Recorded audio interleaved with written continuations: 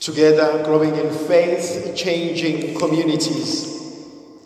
My dear brothers and sisters, today we celebrate Pentecost. And there are few things I would like us to look into. If we go to the Gospel of John chapter 20 from verse 19. On the evening of that day, the first day of the week, the doors being shut, where the disciples were for fear of the Jews, Jesus came and stood among them and said to them, "Peace be with you." Just want to unpack that. It is late at night in the evening. With the evening comes darkness. With darkness comes uncertainty. With uncertainty comes anxiety and fear.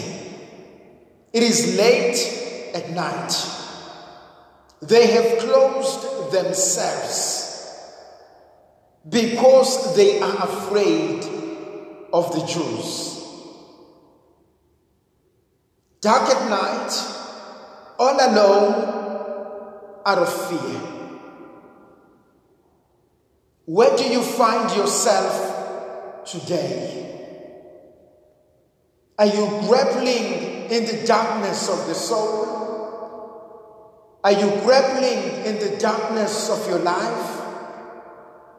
Are you trying to make sense of your own life, of those around you? Are you making sense of the future? For some, the future looks bleak. There is a sense of uncertainty of what tomorrow will bring. And so I can see a group of men and women shivering in a little corner. These used to be powerful men and women, owned families, businesses. But because life has thrown a dice on them, they are unable to continue with life. Sometimes we can be in a room full of people, but if we were to be honest with ourselves, there's so much going on within me. There's so much that I cannot talk about because I cannot even understand myself. I cannot even verbalize it in my own life, let alone how can someone else understand. I want to sit for a moment and look at a group of men and women who have locked themselves up in the darkness of the night. Life is difficult. If you ever get a chance, read a book by Scott Peck, The Road Less Traveled By. He opens the opening lines of that book. He says life is difficult. And his argument is once you become aware of that reality, that life is difficult, then you need to do something. What am I going to do with that reality that life is difficult?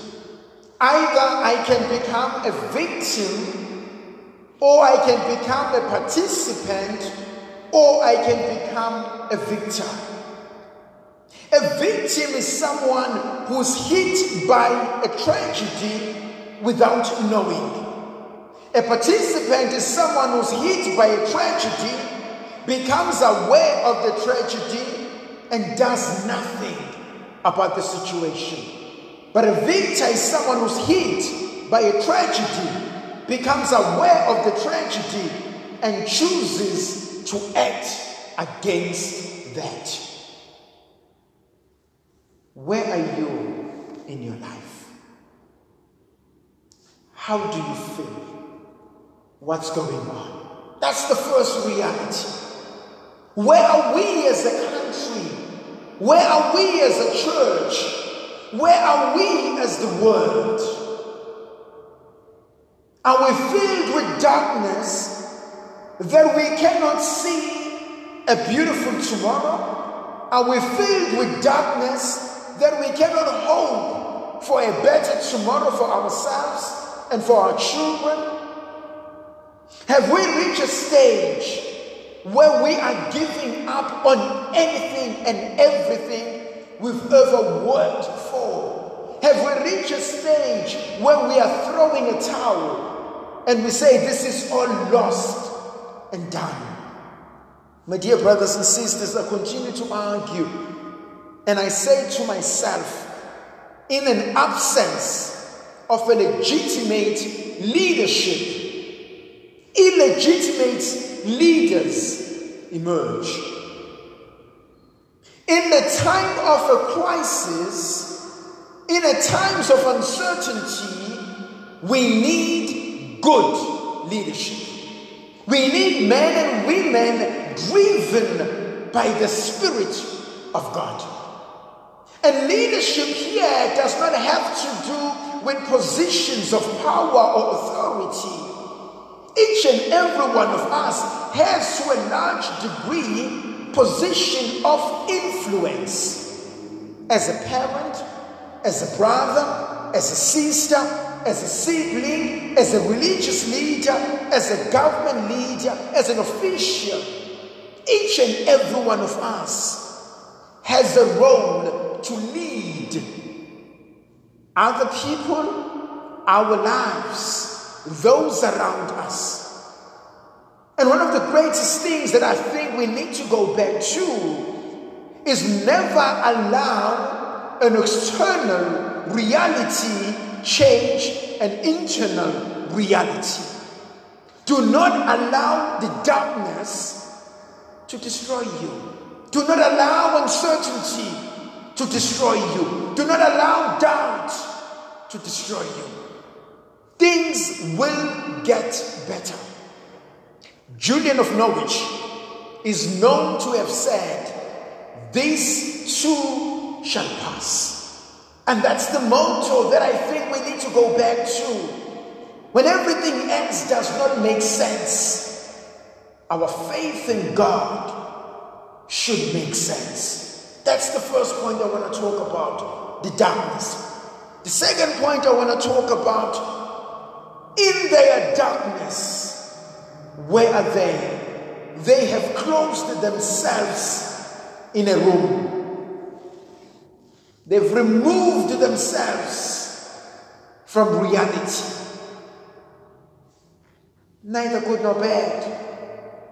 Sometimes the reality becomes too much to bear. The reality becomes too much to confront. And so sometimes you need to retreat. Sometimes you need to come back to yourself. Sometimes you need to withdraw from it and to go into your own thoughts, to think it through, to come to realize what is it that is going on. And that's okay. It does not mean I am a coward. It does not mean I am abandoning the ship. But I need a break. I need to withdraw objectively and look at a reality. So for them to be locked in a room, on one hand, I can perfectly understand it. The reality is too much to bear. So they need to be by themselves. And that's okay. But for how long? And what do I do while I am on a retreat? What do I do while I have withdrawn from the reality? How do I look at it objectively? How do I learn from it? How does it influence my thinking? On the other hand, they have locked themselves in a room because there is a white big elephant in the house and nobody wants to deal with it. There is a problem, but nobody wants to deal with it. And it can happen in our own lives. That That we know that there are issues, but nobody wants to talk about it. If anyone talks about it, it is a blaming game. It is he or she. It is them. It's never about me. It's never about taking responsibility. It's never about saying, what is it that I can do? I can never change the other person. I cannot change how they think of me, but I can change how I look at myself. I can change in how I look at them. I can change in how I react to the situation. The other thing that I also find absolutely interesting, why have they locked themselves in the room? And the author of the gospel says they have locked themselves in the room because they were terrified of the Jews. Fear. How many of us are driven by fear? I'm afraid. If you get a chance, read a book by Father John Powell. Why am I afraid to tell you who I am? He ends that book by saying, I am afraid to tell you who I am because after telling you who I am, I fear that you may reject me. How many of us are afraid? How many of us live a lie? We do things to please other people. We do things because it is an accepted thing to do. We do things because it is expected of us. I have principles that I try to live by. I've come to realize and to accept that all of us, regardless of age, gender, race, culture, creed, we all want to love and to be loved. We all fear rejection. How many of us are driven by fear? I'm afraid of being who I'm supposed to be. I'm afraid of telling you the truth about me. I'm afraid of letting you into my life. I'm afraid of opening up. I'm afraid of my thoughts. I'm afraid of telling you exactly what I feel, what I think. Why are we so afraid?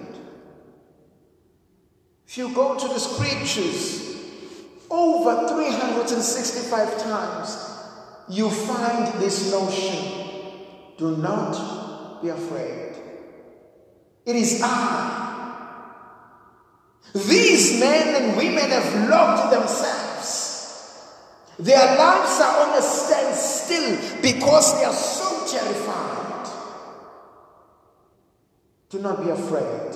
And Jesus comes today and he breathes on them and he says, receive the Holy Spirit.